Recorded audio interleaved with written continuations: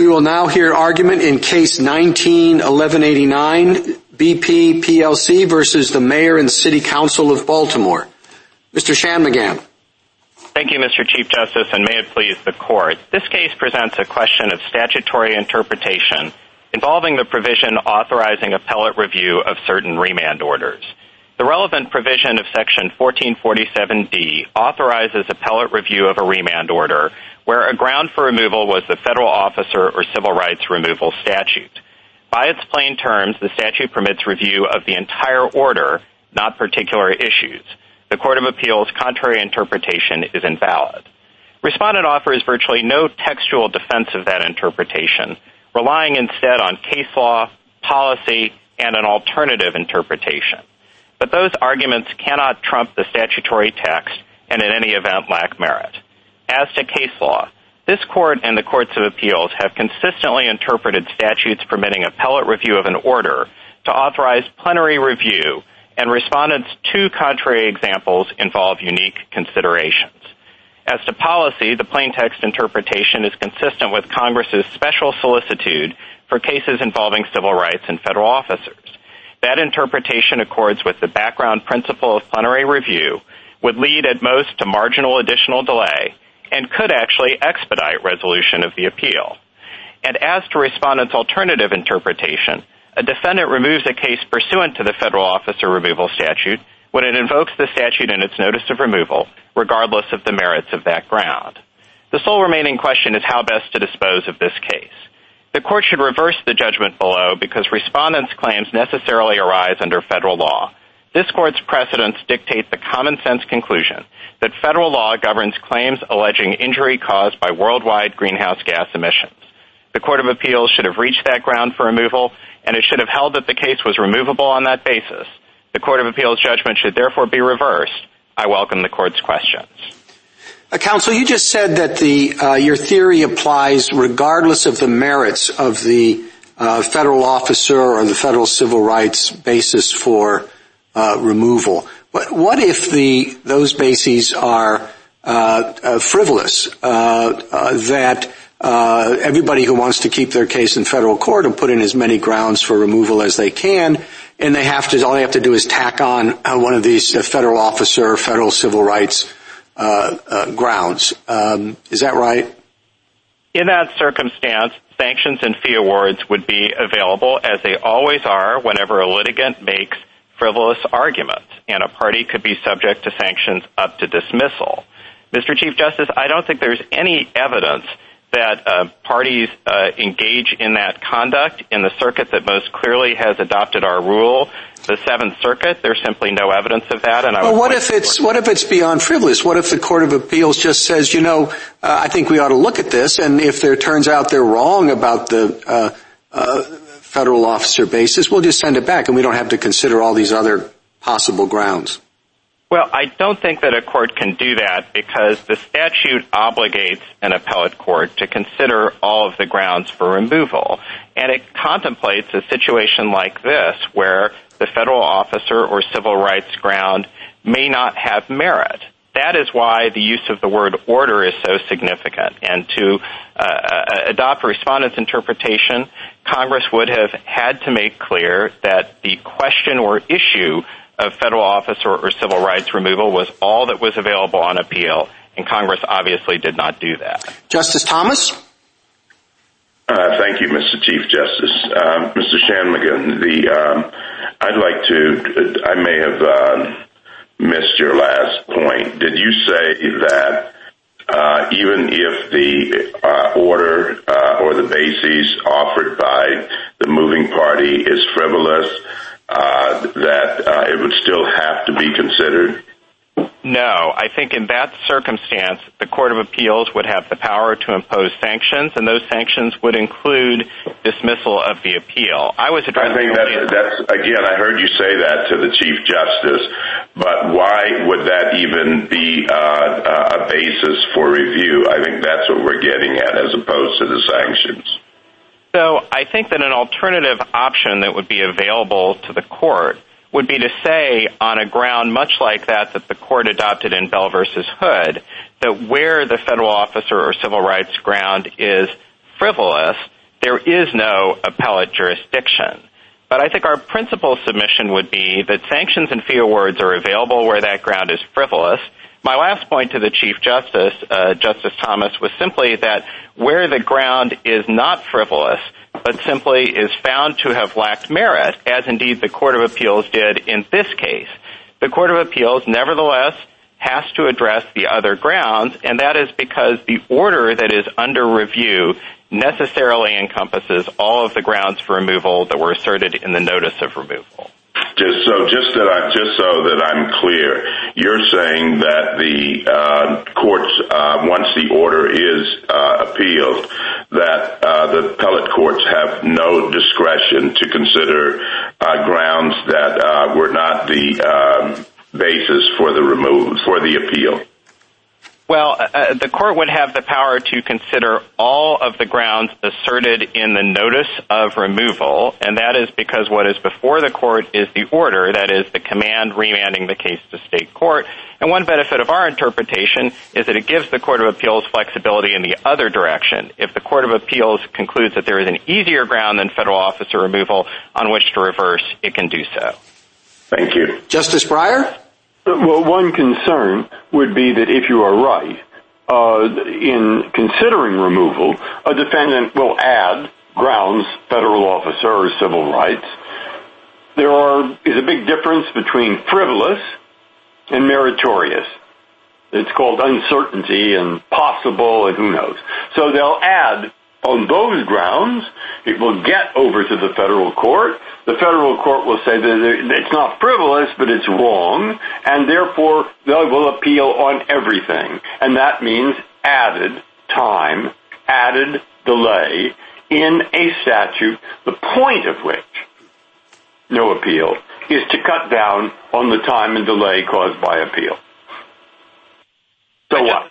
Justice Breyer, I would say two things in response to that. First, in response to the specific concern about abuse, I do think it's important to keep in mind that the federal officer and civil rights removal statutes are relatively narrow. It is certainly not going to be every civil defendant who is going to be able plausibly to invoke those statutes. And again, there's no evidence of gamesmanship or abuse in the circuit that is most clearly adopted. I'm only saying, is there the evidence point I've got? That's a good point. Is there anything else to say? In the ground where you're a lawyer in your office and you say, this isn't really much, blah, blah, blah, but we better stick it in case we want an appeal. You're not saying it's nothing, but it's not something either. Justice Breyer, I think that would take me to my second point, which is, would it have been reasonable for Congress to have made this policy determination? And I would respectfully submit that it would have been. And again, we have no legislative history that even speaks to this issue. Our primary submission is that the text is clear. But I think that Congress could well have concluded that in light of the significant federal interests that are often in play in these cases, that even in circumstances in which the civil rights or federal officer ground is ultimately found not to have been meritorious, that Congress, balancing the risk of erroneous remands against the risk of incremental delay, could have struck the balance to permit plenary review consistent with the ordinary way that appellate review operates. Justice Sotomayor? Counsel, you're talking about what Congress could have chosen. But I go to the fact that when Congress added 1443 to the statute, every circuit court who had addressed this issue had already ruled that the only thing that was subject to review was a decision based on 1442 and had rejected your argument. Don't you think that if I'm trying to figure out what Congress intended, that I would look to what was before Congress's in front of Congress in its understanding, number one? Number two, that when it told me that it didn't want appellate review of all issues and that it only wanted appellate review of 1442 and 1443 issues, that our review should be limited to what it wanted?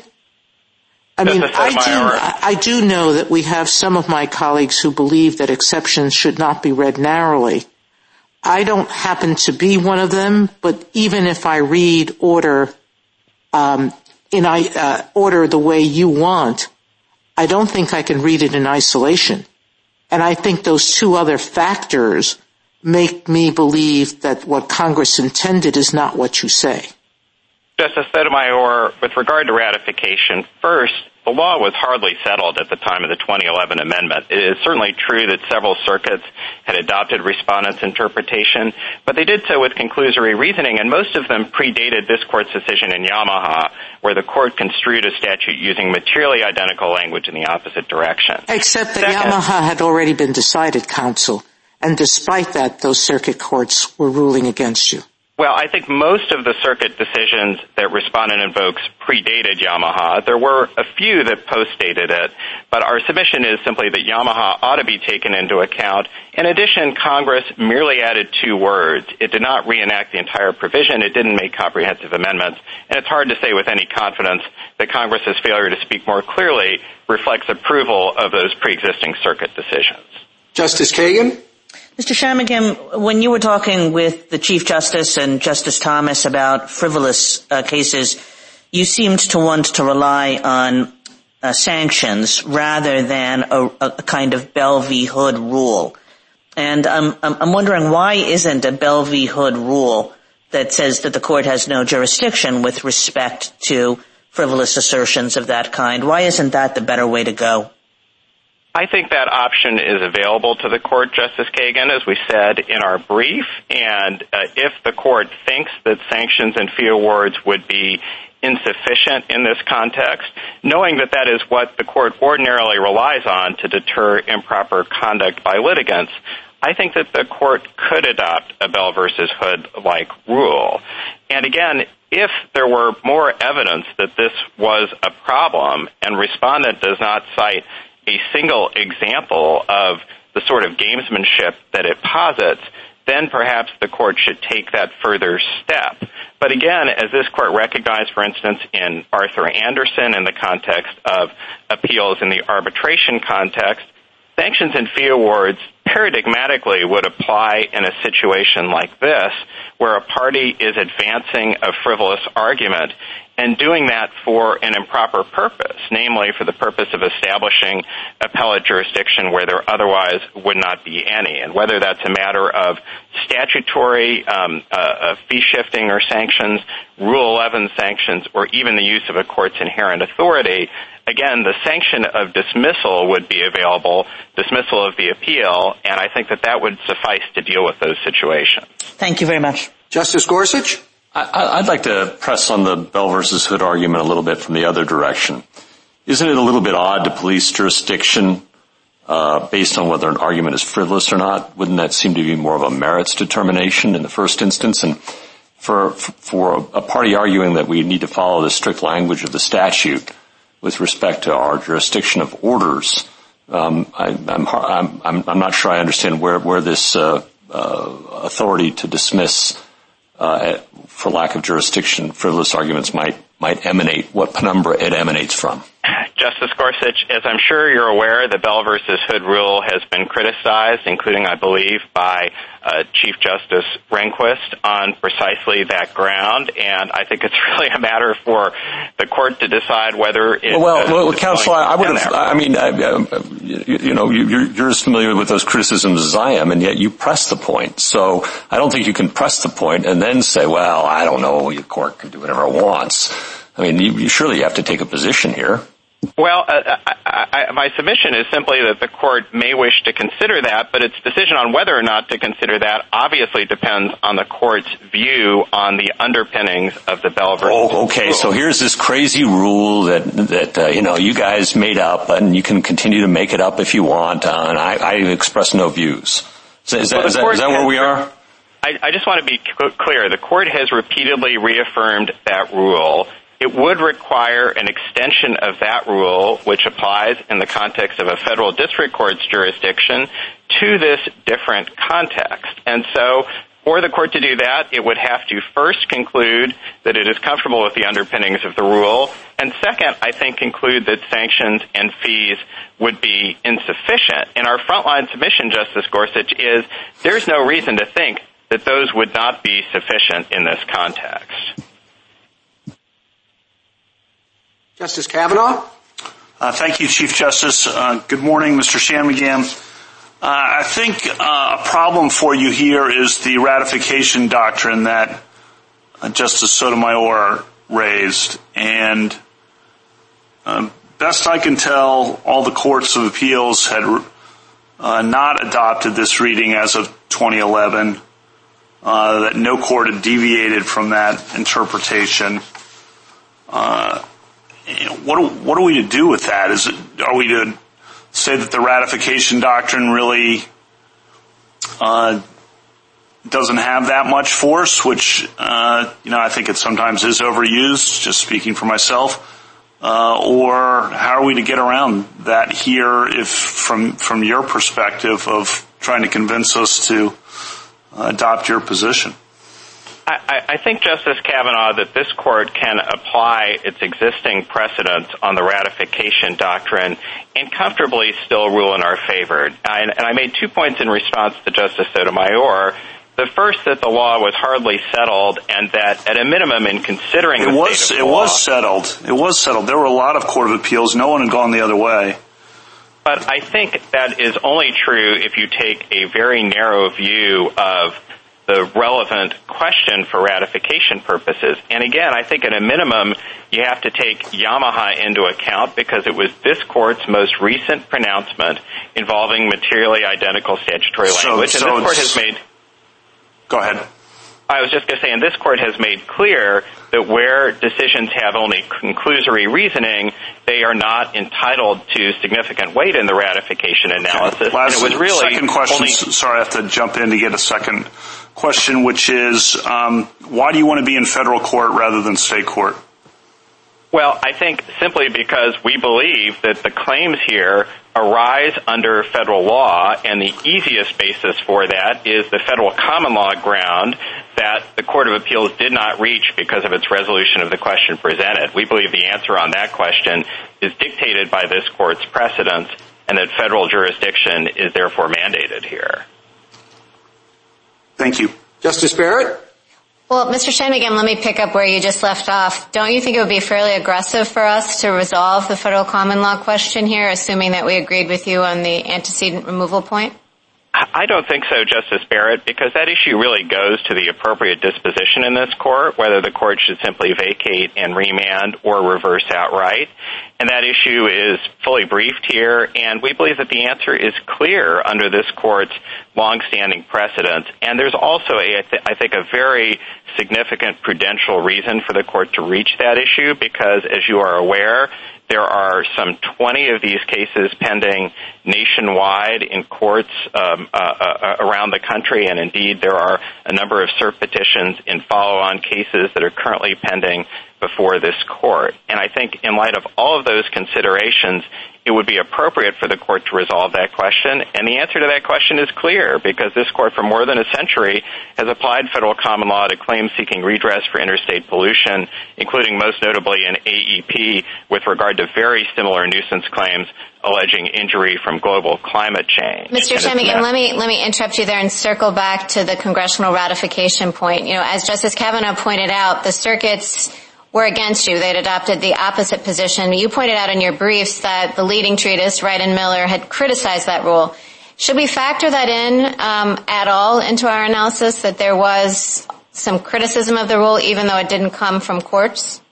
I think that's a relevant factor, and I think the government agrees, and Mr. Lucas can speak to that as well. But ultimately, of course, it's the case law that drives the analysis. And when you have a unanimous, clear decision from this court construing materially identical language, and Court of Appeals decisions that really had very conclusory, if any, reasoning, I think that the law was unclear. And when you add on to that all that Congress did here was merely to add two words, 1442 or, I don't think that you can conclude that there is ratification, particularly when you go back to the original version of 1447D in the Civil Rights Act, where Congress was plainly very concerned about the risk of local prejudice.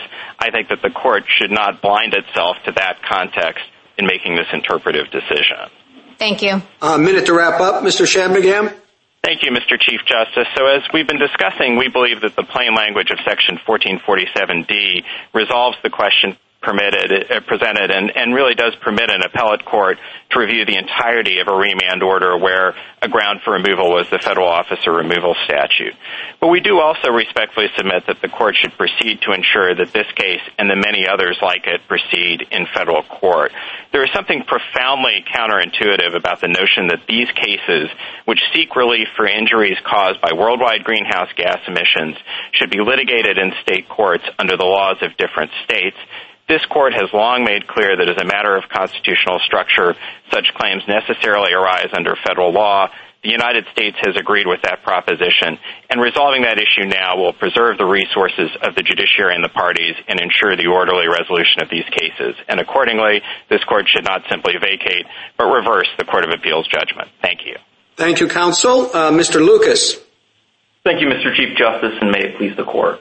This court should hold that Section 1447D means what it says. There is simply no natural way to read the phrase "in order remanding a case" as part of an order remanding a case. Therefore, once Section 1447D authorizes an appeal of a remand order, there is no basis for artificially limiting the scope of that appeal to a particular question. Respondent resists that straightforward reading, but never denies that its approach would give the phrase "in order remanding a case" different meanings in two back-to-back clauses of the same sentence. Instead, respondent pivots to a novel textual theory in its merits brief, based on the phrase "removed pursuant to." But that argument can't be squared with how removal actually works. At the end of the day, respondents' arguments are really about policy, namely a legislative desire to prevent delay. But when Congress has already authorized an appeal of a remand order, considering multiple issues is unlikely to prolong litigation much further and may in fact expedite it. I welcome the court's questions. Counsel, I would like to get back to the question I asked your friend previously. Is the appellate court required to consider those additional grounds for removal or simply permitted to do so? Not with respect to whether the federal officer ground is frivolous, but let's say they just look at that first and they determine it wasn't frivolous, but it just happens to be wrong. And therefore, we don't have to look at the other bases. I don't think in that context, Your Honor, whether this was not a frivolous or bad faith assertion of federal officer removal, that an appellate court could simply close its eyes to questions that were presented and that a defendant had the right to appeal. So no, I don't think in that context they could. But in cases where there is actually abuse, I think as Petitioner explained, one of the remedies available for such abuse of appellate process would be a dismissal of the entire appeal. Are there any grounds on which your position differs from that of the petitioner? With respect to the question presented, I don't think so, Your Honor. I think we think that the statute here means what it says and that it's just implausible to read the word order remanding a case to mean a portion of that order remanding a case. What about on the remedy? On the remedy, we haven't taken a position. We think the court could address the issue in this case, and we think that's important, the federal common law issue. And we think it's an important question that the court will need to resolve at some point or another, but we haven't taken a position on whether the court should use its discretion to decide it here. But whatever this court decides to do with that issue, we do think that it should confirm that Section 1447D permits appellate review of orders rather than issues. Justice Thomas? Thank you, Mr. Chief Justice. Mr. Lucas, you may be right, may or may not be right on the statutory reading of this, but there's an odd, I can't avoid the odd sense that it seems as though we are smuggling into a review, appellate review of other issues that are not necessarily the issues that are front and center, like federal officer. Could you somehow help me to eliminate that sense of awkwardness? Certainly, Justice Thomas. I would point you just to the fact that this really isn't that unusual. I think in other contexts, the baseline is really what triggers appellate review doesn't necessarily define the scope of that review. And I think Yamaha is a good example. So this court declined to answer the question that was certified in the interlocutory order because it was based on an incorrect premise. And had this court taken an approach similar to the one respondent advocates here, it would be left with essentially adjudicating a question that didn't really matter because it rested on the wrong foundation. And I think you can see this in other contexts, such as with respect to the review of interlocutory orders concerning injunctions, or even with this court's direct review over 3-judge district court injunctions. I know you said that you're not going to take a position, or the government is not taking a position on whether or not we should get to the federal common law issue. But do you have an opinion on whether or not such there is a federal common law principle on climate change injuries? Yes, Your Honor. We do think that respondents' claims are inherently federal in nature, and although a respondent, like the plaintiffs in the Ninth Circuit Oakland case, has tried to plead around this court's decision in AEP, its case still depends on alleged injuries to the city of Baltimore caused by emissions from all over the world. And those emissions just can't be subjected to potentially conflicting regulations by every state and city affected by global warming. Thank you. Justice Breyer? No, you may go ahead. I pass on this. Justice Sotomayor? Counsel, this case is proof of how long a case could be extended if we permit review of every other argument than that raised initially in the complaint. The focus of the cert petition was on the federal officer question and whether other issues could be resolved. But the ground for removal was 442, and that was what was at issue. So I'm not sure I agree with you that there isn't inherent delay. But let me ask you a couple of things. Yamada was decided in 1996. Congress amended the statute in 2011. In that period gap for 15 years, Wright and Miller had questioned the majority rule, but suggested that it needed Congress to change it because it read the limitation the way that respondents do.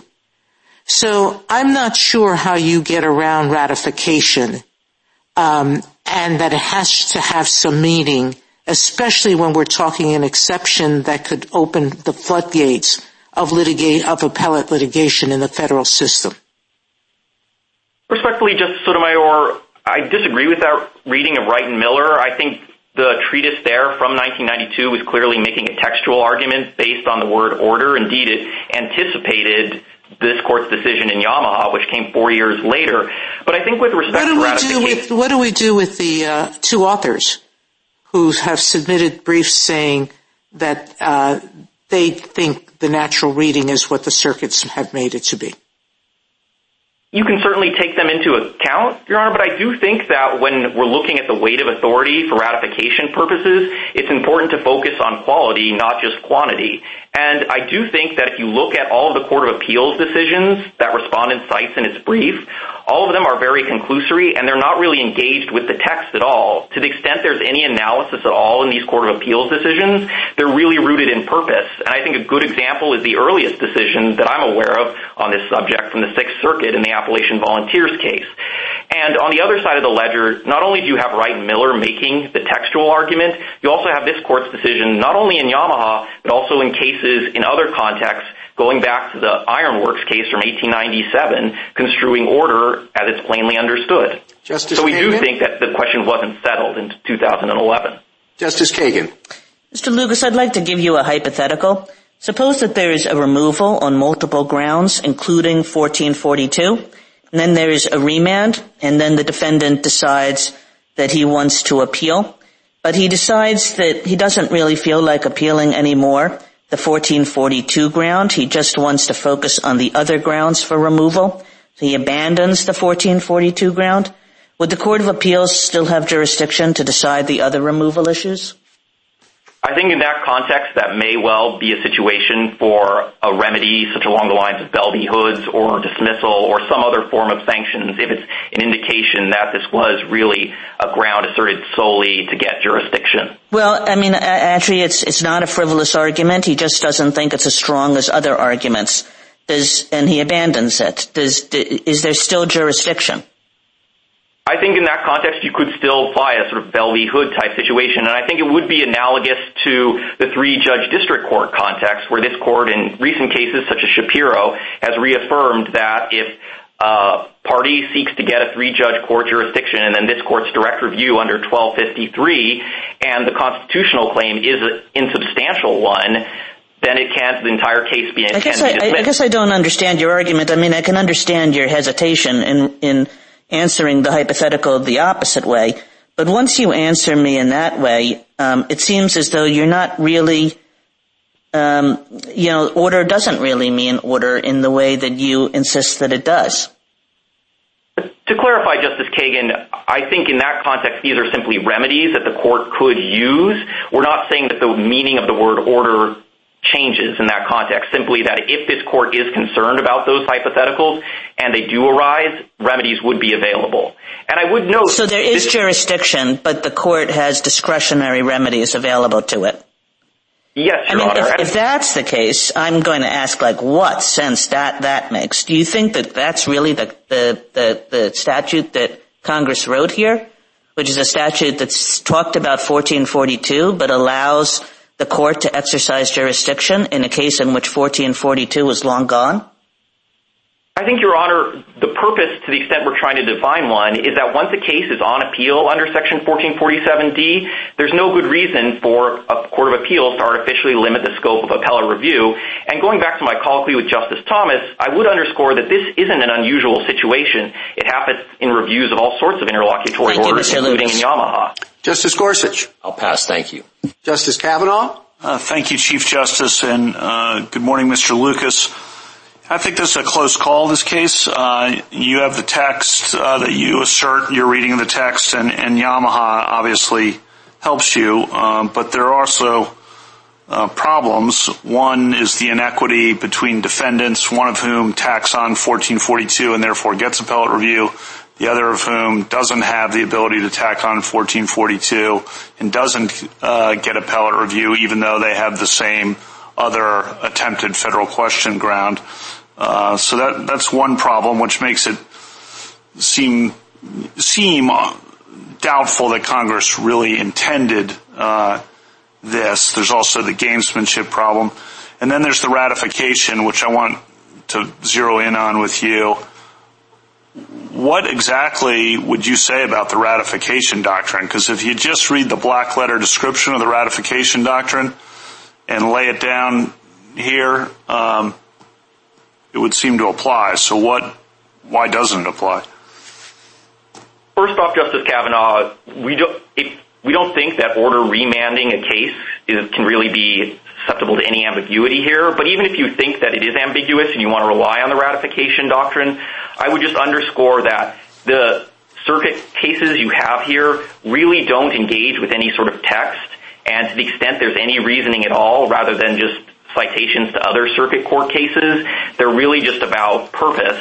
And even at that, it's quite conclusory. And on the other side, I would note that you do have this court's cases in other contexts, but certainly similar ones, as well as the leading treatise anticipating this court's decision in Yamaha based on the text of the statute. So you think a prerequisite to applying that doctrine is a conclusion of ambiguity? I don't think all of our cases have said that, but that's your view of how the doctrine should apply? I think so, Your Honor, and that's at least how I understand cases such as Milner versus Department of Navy and the like. But even if you disagree with me, Justice Kavanaugh, I still think in this context, it's hard to say that Congress thought this question was settled in 2011, which I think everybody agrees is the sort of touchstone of the ratification analysis. When you have, on the one side, yes, a number of circuit cases, but they're poorly reasoned ones. And on the other side, you do have this court's precedents in other areas and the leading treatise. So I think in that context, it's just hard to say that Congress would look at this landscape and say that, yes, this issue is firmly and conclusively settled. Thank you. Justice Barrett? Counsel, I want to go back to Justice Kagan's question because I had the same one, the one about multiple grounds for removal. There's a remand order. You decide to appeal it, but you decide not to include the 1442 or 1443 ground in the appeal.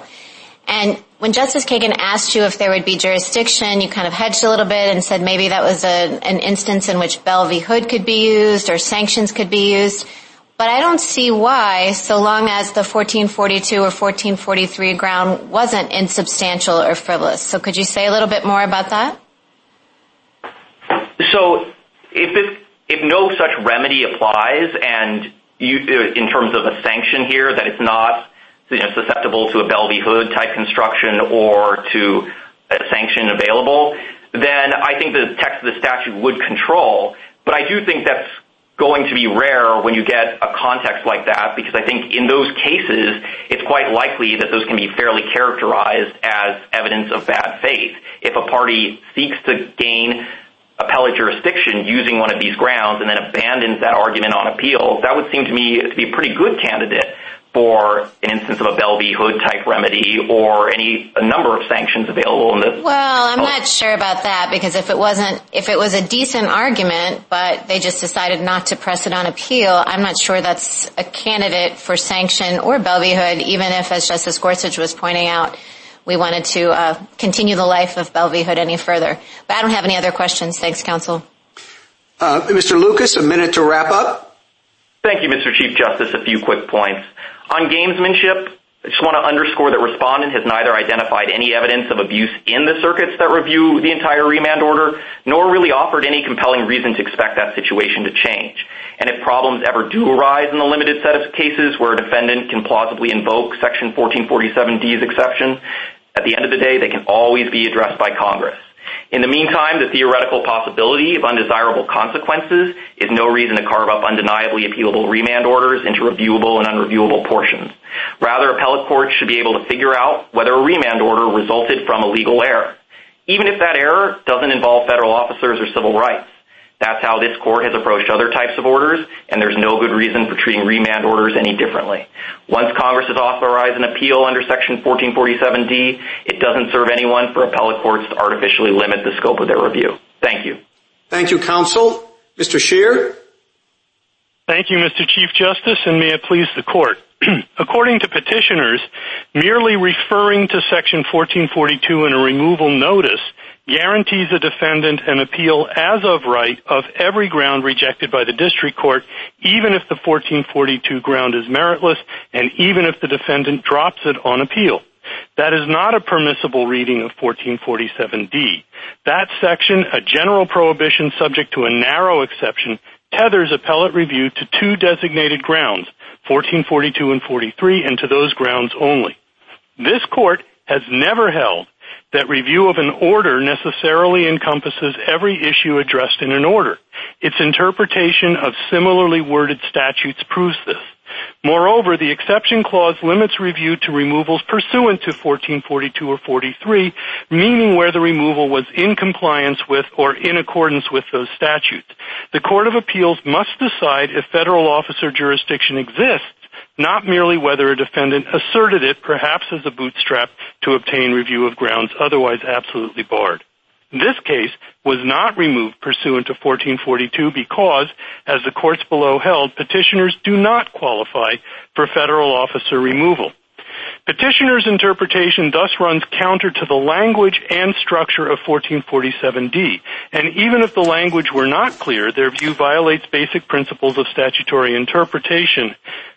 Finally, petitioners' construction ignores that in 2011, Congress ratified 50 years of unanimous circuit court authority that limited review of remand orders to the exception clause's enumerated grounds and only to those grounds. And the courts in those cases held that the language was clear, and that was what supported their jurisdictional analysis. I welcome your questions.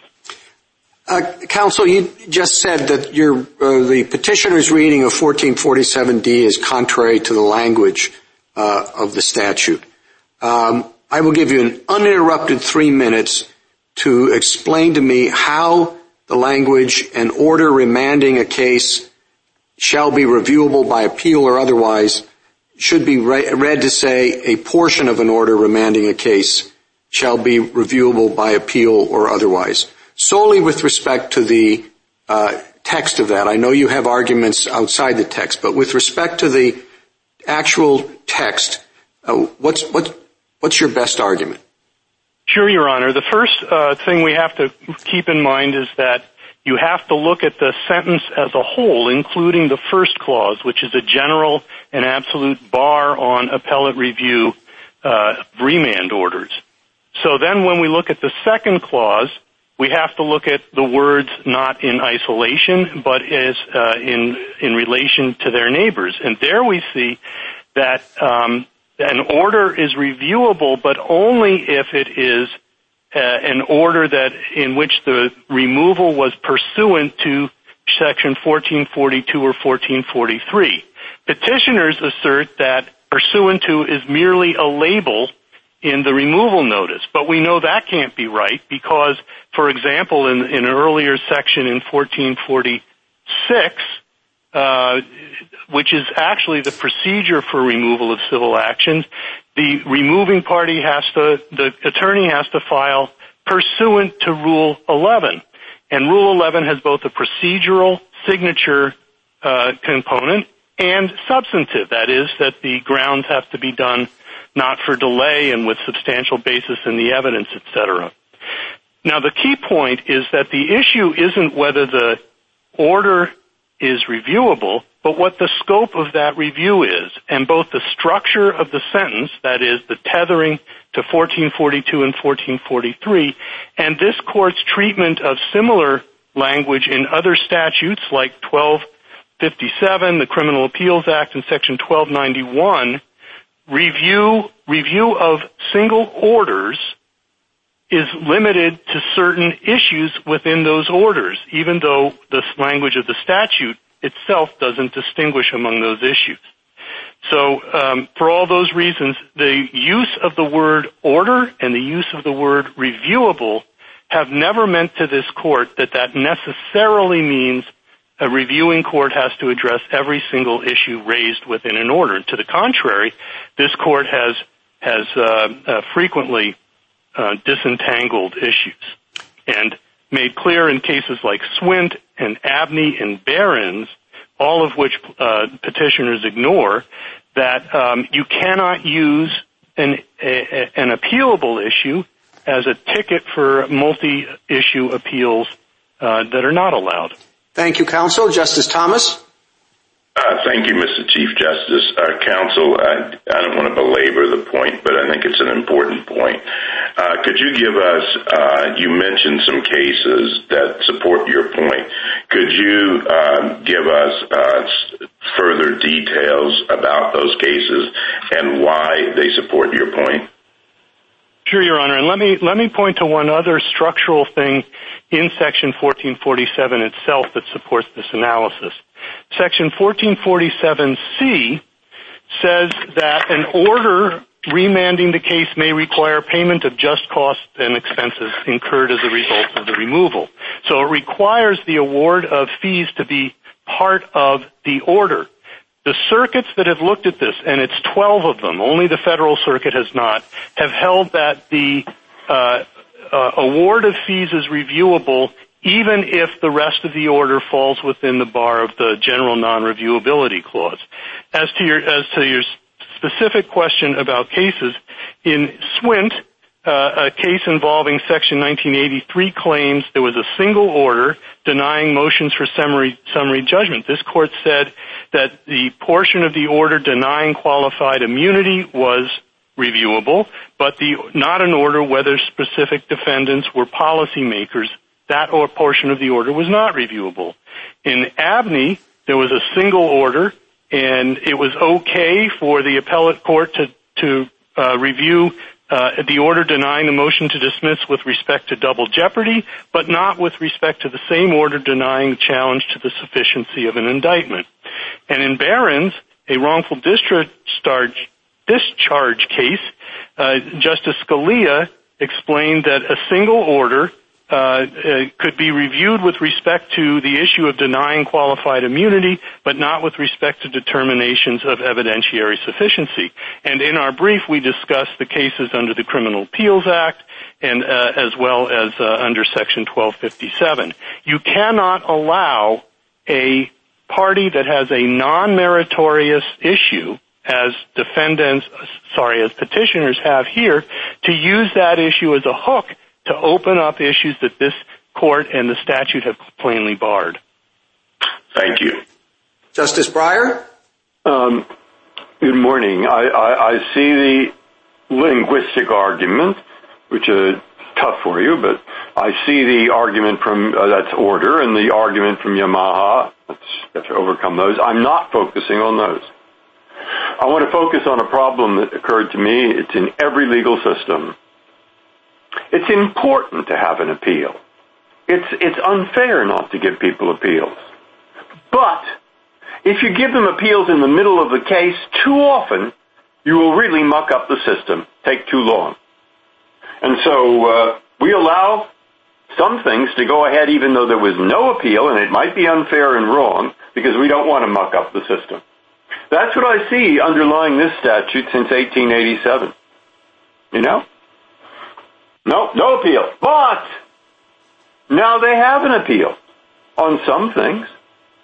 So you're not going to waste a lot of time. It's in the Court of Appeals anyway. You'll waste some time if you let them have other things. But the big waste, the big time-consuming thing is getting the appeal in the first place. Now it's here. So we've undercut the main reason for not giving people an appeal. We've undercut it, not destroyed it.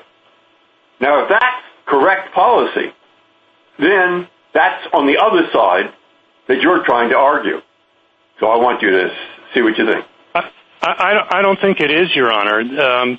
These grounds for appeal, as this court explained in the Ruiz case, talking about why that provision was jurisdictional and limited to a single issue. Diversity jurisdiction is a good example, Your Honor. You don't obtain diversity jurisdiction by having a colorable argument that there's diversity or jurisdiction. You either have it or you do not. The same is true for federal officer jurisdiction. It either exists or it does not, and if it does not, then the plain language of we think the plain language of the statute limits and tethers the appellate court's scope of review, and that's the end of the issue.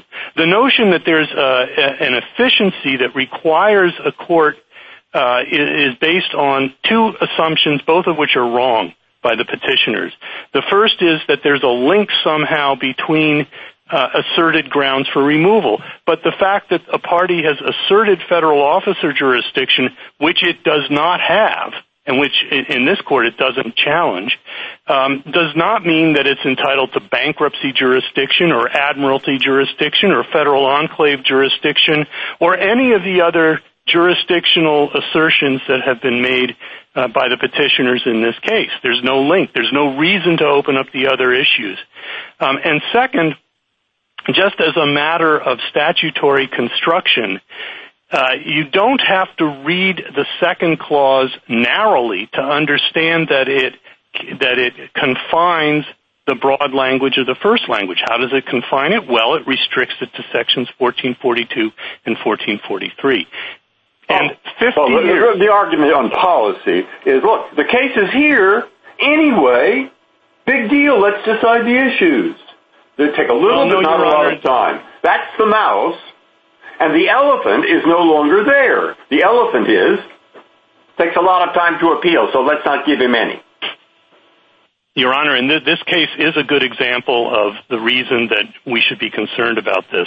We've been 3 years in limbo between the federal and state courts, and the record below, if you look at the only thing Your Honors have from the record is the notice of removal, but there were 43 exhibits comprising more than 1,100 pages that were part of that. And to foist on the courts of appeals records of that extent and issues, it does not take a lot of extrapolation to understand how that would burden the courts of appeals. Justice Sotomayor? Counsel, would you address the ratification points the SG spoke about the counters that he mentioned to why ratification doesn't assist you in this case.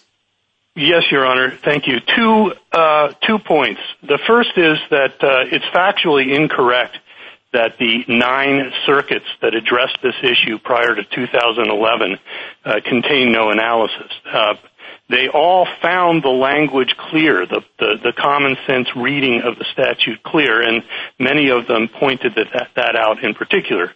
But with respect to the body of case law, petitioners and the United States ignore, and I think it's significant, a couple of important cases from this court. The first is Helson from 2019, a unanimous opinion in which the court was confronted with a line of cases from the Federal Circuit involving interpretation of patent law. And the Federal Circuit, of course, was the only one with jurisdiction over these issues. The court relied on that line of cases out of the Federal Circuit and the fact that Congress reenacted not just the same language, but added only a new catch-all phrase. And as the court and the United States as amicus in that case said, that would be a very oblique way of attempting to overturn the settled body of law. The settled body of law comes from what a practitioner looking at 9 unanimous circuits over 50 years would think at the time, and that is that where there is a federal officer or civil rights assertion and other issues, the only issue that the Court of Appeals has jurisdiction to review are those issues. And that's what Congress ratified by reenacting the language and only adding 1442 or. There was also, and we cite to the House report, which points out that the reason for this addition was specifically to protect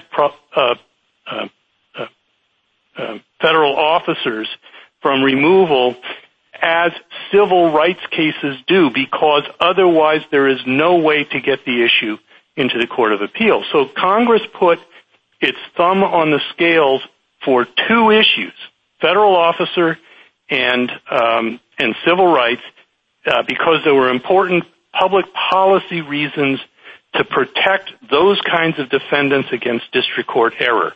In all other cases, Congress has made clear, and the courts have consistently held, as has this court, that if it's a subject matter jurisdiction issue or another ground barred by 1447C, there is no right to appellate review, and it's jurisdictional, not just, as Justice Scalia said, it's not just hortatory. Thank you, counsel. Justice Kagan? Mr. Scherer, on your gamesmanship point, why isn't a Bell v. Hood rule or even the possibility of sanctions sufficient to remove that as a concern? Because the burden comes from that large gray area between frivolity and ultimately meritless. And that's where, as the Tenth Circuit put it, no competent lawyer would, if the rule changes this way, every competent lawyer will look for a way to assert federal officer simply so that other grounds can be brought up on appeal. And again, the statistics from the Seventh Circuit are actually ambiguous because, as the state and local governments associations amici point out, while in Liu Junhong, the Seventh Circuit said that following our opinion, it would be frivolous to assert federal officer removal as a basis for removal in future cases. In fact, there have been future cases in others, albeit in other circuits, raising exactly the same issue. I'm sorry, go ahead. I'm sorry. I mean, you said every competent lawyer, Mr. Scherer, but 1442 and 1443 are pretty specific grounds for removal. It's not like everybody's going to have a plausible 1442 ground, is it? Well, Your Honor, the assertion of federal officer jurisdiction in this case, which was rejected by now 4 circuits, including the Fourth Circuit below, was really based on doctrines that have been soundly disapproved and rejected by this court, ranging from government regulation and supervision to a lack of connection between the conduct that's the basis of the tort, which is misrepresentation and a campaign of deception and denial, and any relationship to the government, much less any appropriate federal interest in promoting those kinds of lies and deceit.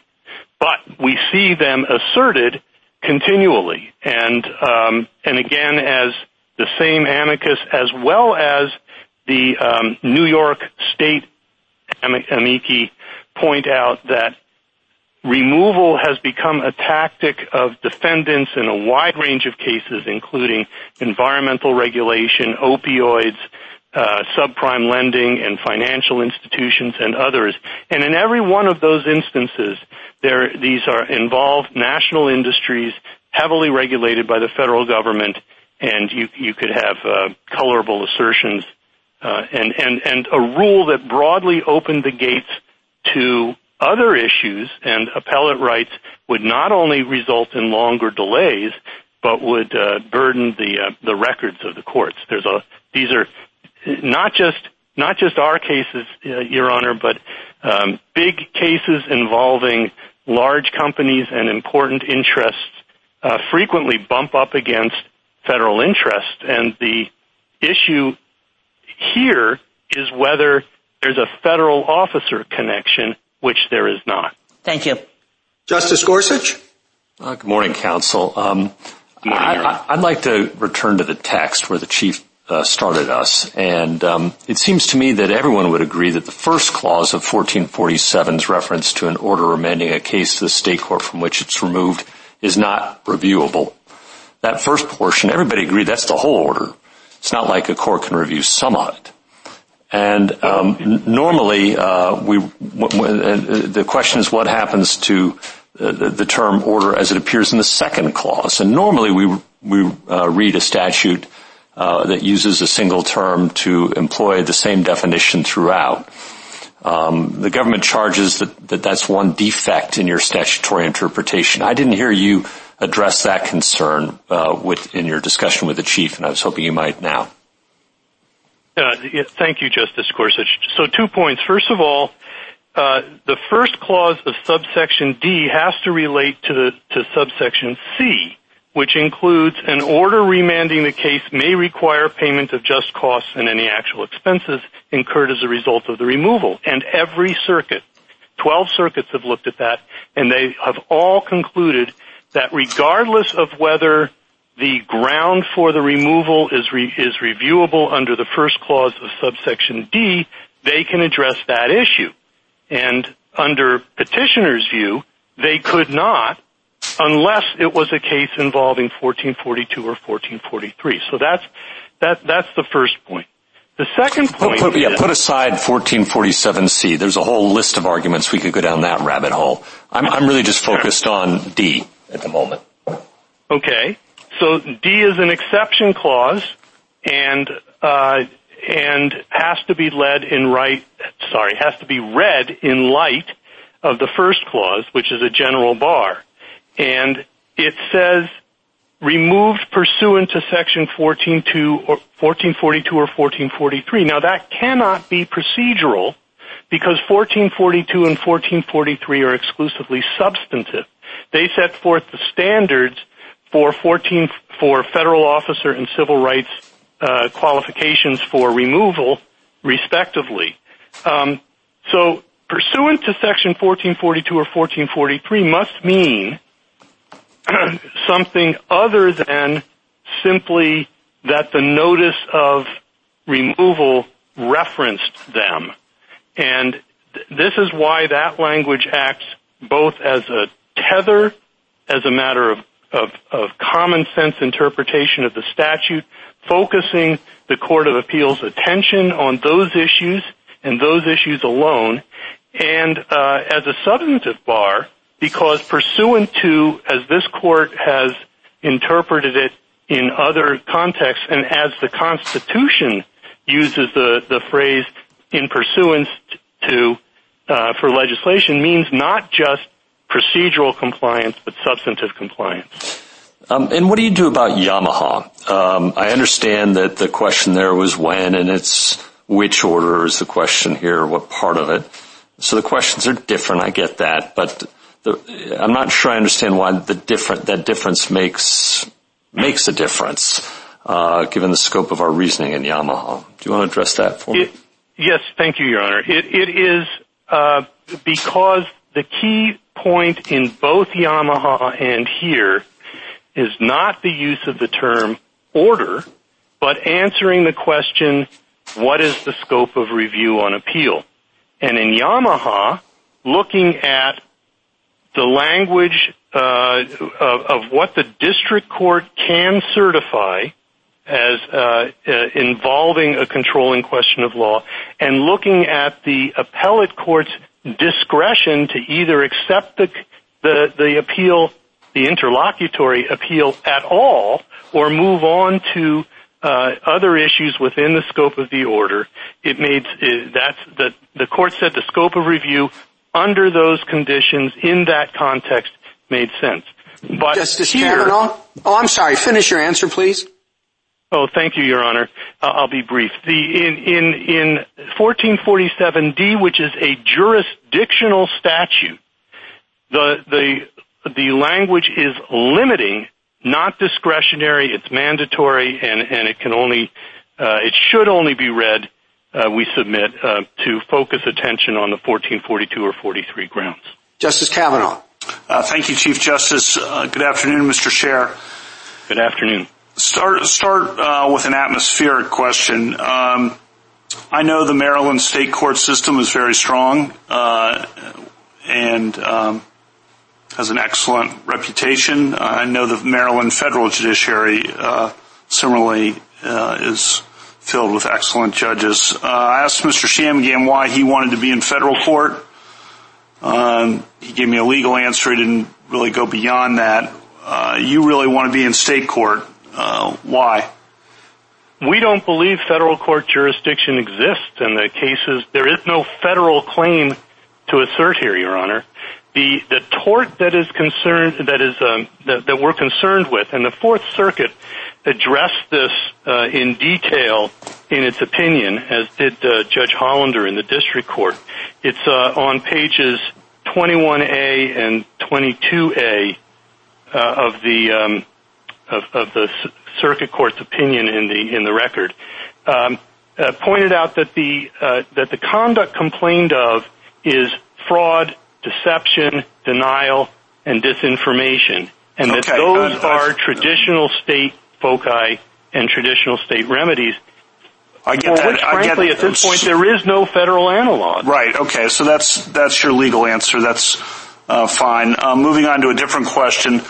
As Justice Gorsuch said, I think the text in isolation is a problem for you, and that means the text is a problem for you. You also, I think, have a problem with Yamaha, and it's never good to be on the wrong side of Justice Ginsburg's opinion, but particularly on a jurisdictional issue. And what she wrote for the court there is, as the text of Section 1292B indicates, appellate jurisdiction applies to the order certified to the Court of Appeals and is not tied to the particular question formulated by the district court. And that language, as you know well, is similar. What do we do with Yamaha? Justice Gorsuch was touching on this as well, but that sentence in particular seems problematic. Well, I think you start with this court's interpretations of Section 1291, in which the court has said that despite virtually identical language about what is appealable from the district courts, that only certain issues within an order are appealable and or reviewable, and others are not.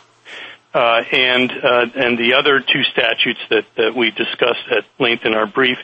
And Yamaha's reference to order was in the context of a particular statute. Setting aside congressional intent and purpose, which I think also cut in our favor here, but simply looking at the language of Section 1292B it is not similar in its common sense reading to the common sense reading of 1447D. Okay, one last question, again, Mr. Scherer, sure. Which is on the reenactment canon, which Justice Sotomayor and I have been asking about. Sure. Just looking at our cases, it looks like it's often used, to borrow a phrase in a different context from Justice Kagan, like icing on a cake already frosted when we use the doctrine. You cited Helson, and that's a good case for you to cite, I agree, but that was relying mostly on the fact that our precedent, we were sticking with our precedent. Then it did mention the reenactment, but Professor Eskridge, in his treatise, has pointed out that the presumed intent justification behind that doctrine is, in his words, unusually weak, end quote. And I just wonder how much work it can do here, given that it's really not clear. We don't have any indication that Congress actually, or members actually focused on this and intended in any way to ratify the interpretation. Can you respond to that? Yes, Your Honor. First of all, in Helson, the point was there was not controlling authority from this court, but rather there was from a circuit court, the federal court, the federal circuit. And second, in his treatise, Scalia and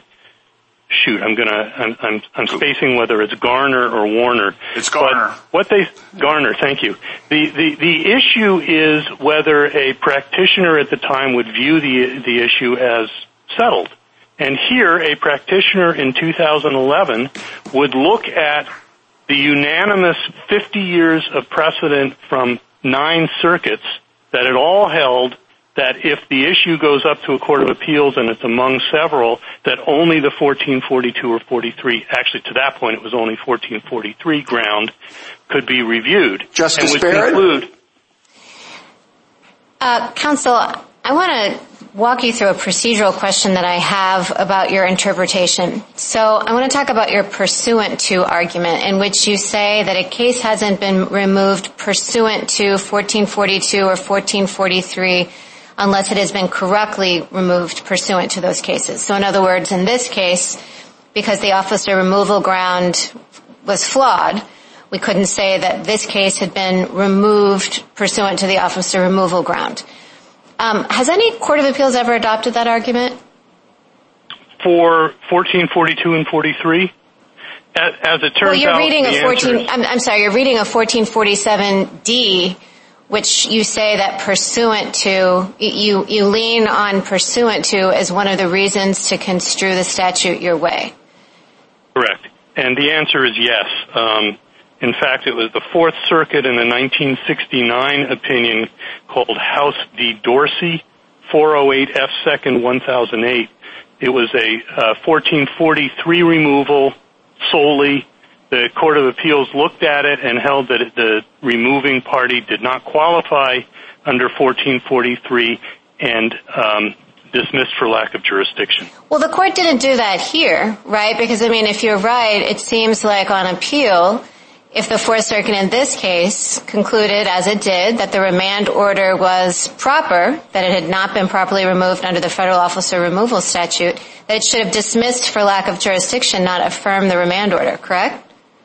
Yeah, correct, Your Honor. The general practice, though, in fact, the universal practice in the courts that have applied a common sense language interpretation to the statute has been to dismiss the other grounds asserted for lack of jurisdiction and then either affirm or reverse on the merits of this particular. But, counsel, that's inconsistent with your reading of the statute, because if the court doesn't have jurisdiction unless the case has been properly removed pursuant to, say, the federal officer removal statute, there's no jurisdiction. It can't affirm. It would have to dismiss even on that ground. So if courts were implicitly seeing it your way, they wouldn't procedurally be disposing of these cases this way. So there are two things. One is we offer two different ways of reaching the same result. One is under a common sense language reading of the statute in which the words pursuant to qualify the exception and tether the appellate court's review to those issues, but it's not necessarily, as Your Honor points out, it's not necessarily a jurisdictional analysis. It just means that the appeal has to be limited and focused on those grounds.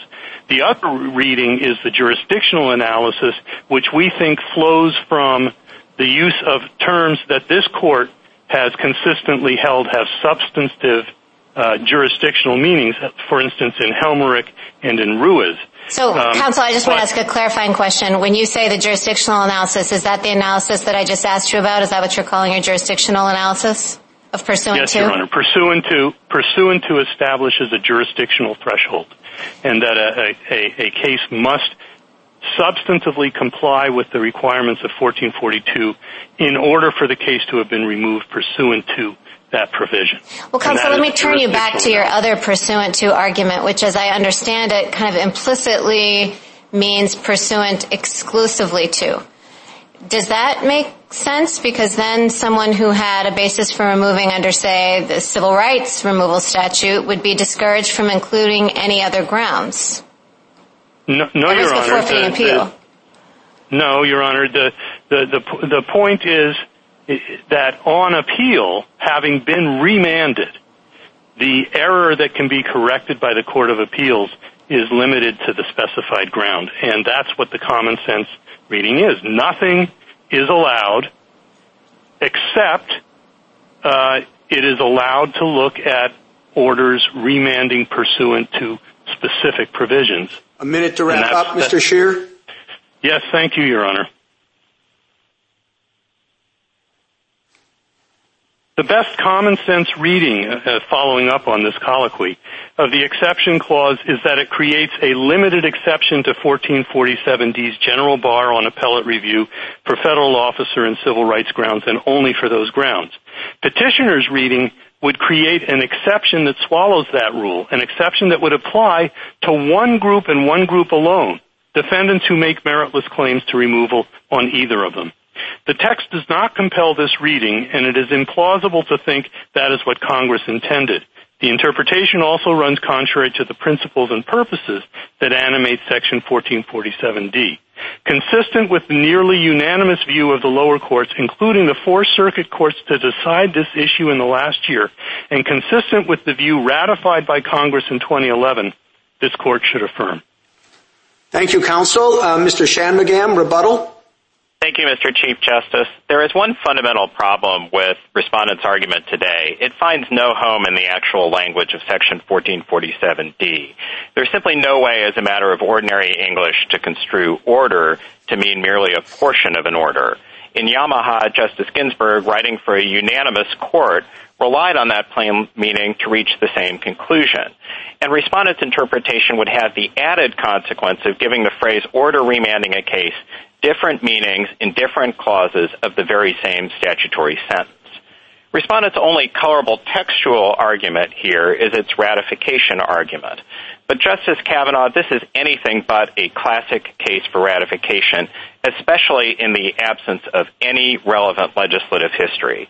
As Justice Scalia explained in his opinion for the court in Alexander versus Sandoval, the relevant inquiry is whether one can, quote, assert with any degree of assurance that congressional failure to act represents affirmative congressional approval of the court's statutory interpretation.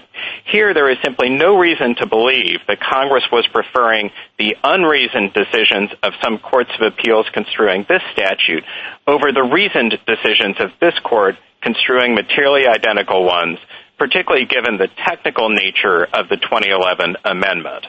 Congress could well have concluded that it wanted plenary review in these cases and that the value of correcting erroneous remands in these specific contexts outweighed the cost of any incremental delay. Justice Thomas, you expressed concern that this could lead to the smuggling in of additional issues on appeal. Of course, under Section 1291, plenary review is the default, not the exception in our appellate system. But there's no reason to believe that there are going to be a lot of these cases.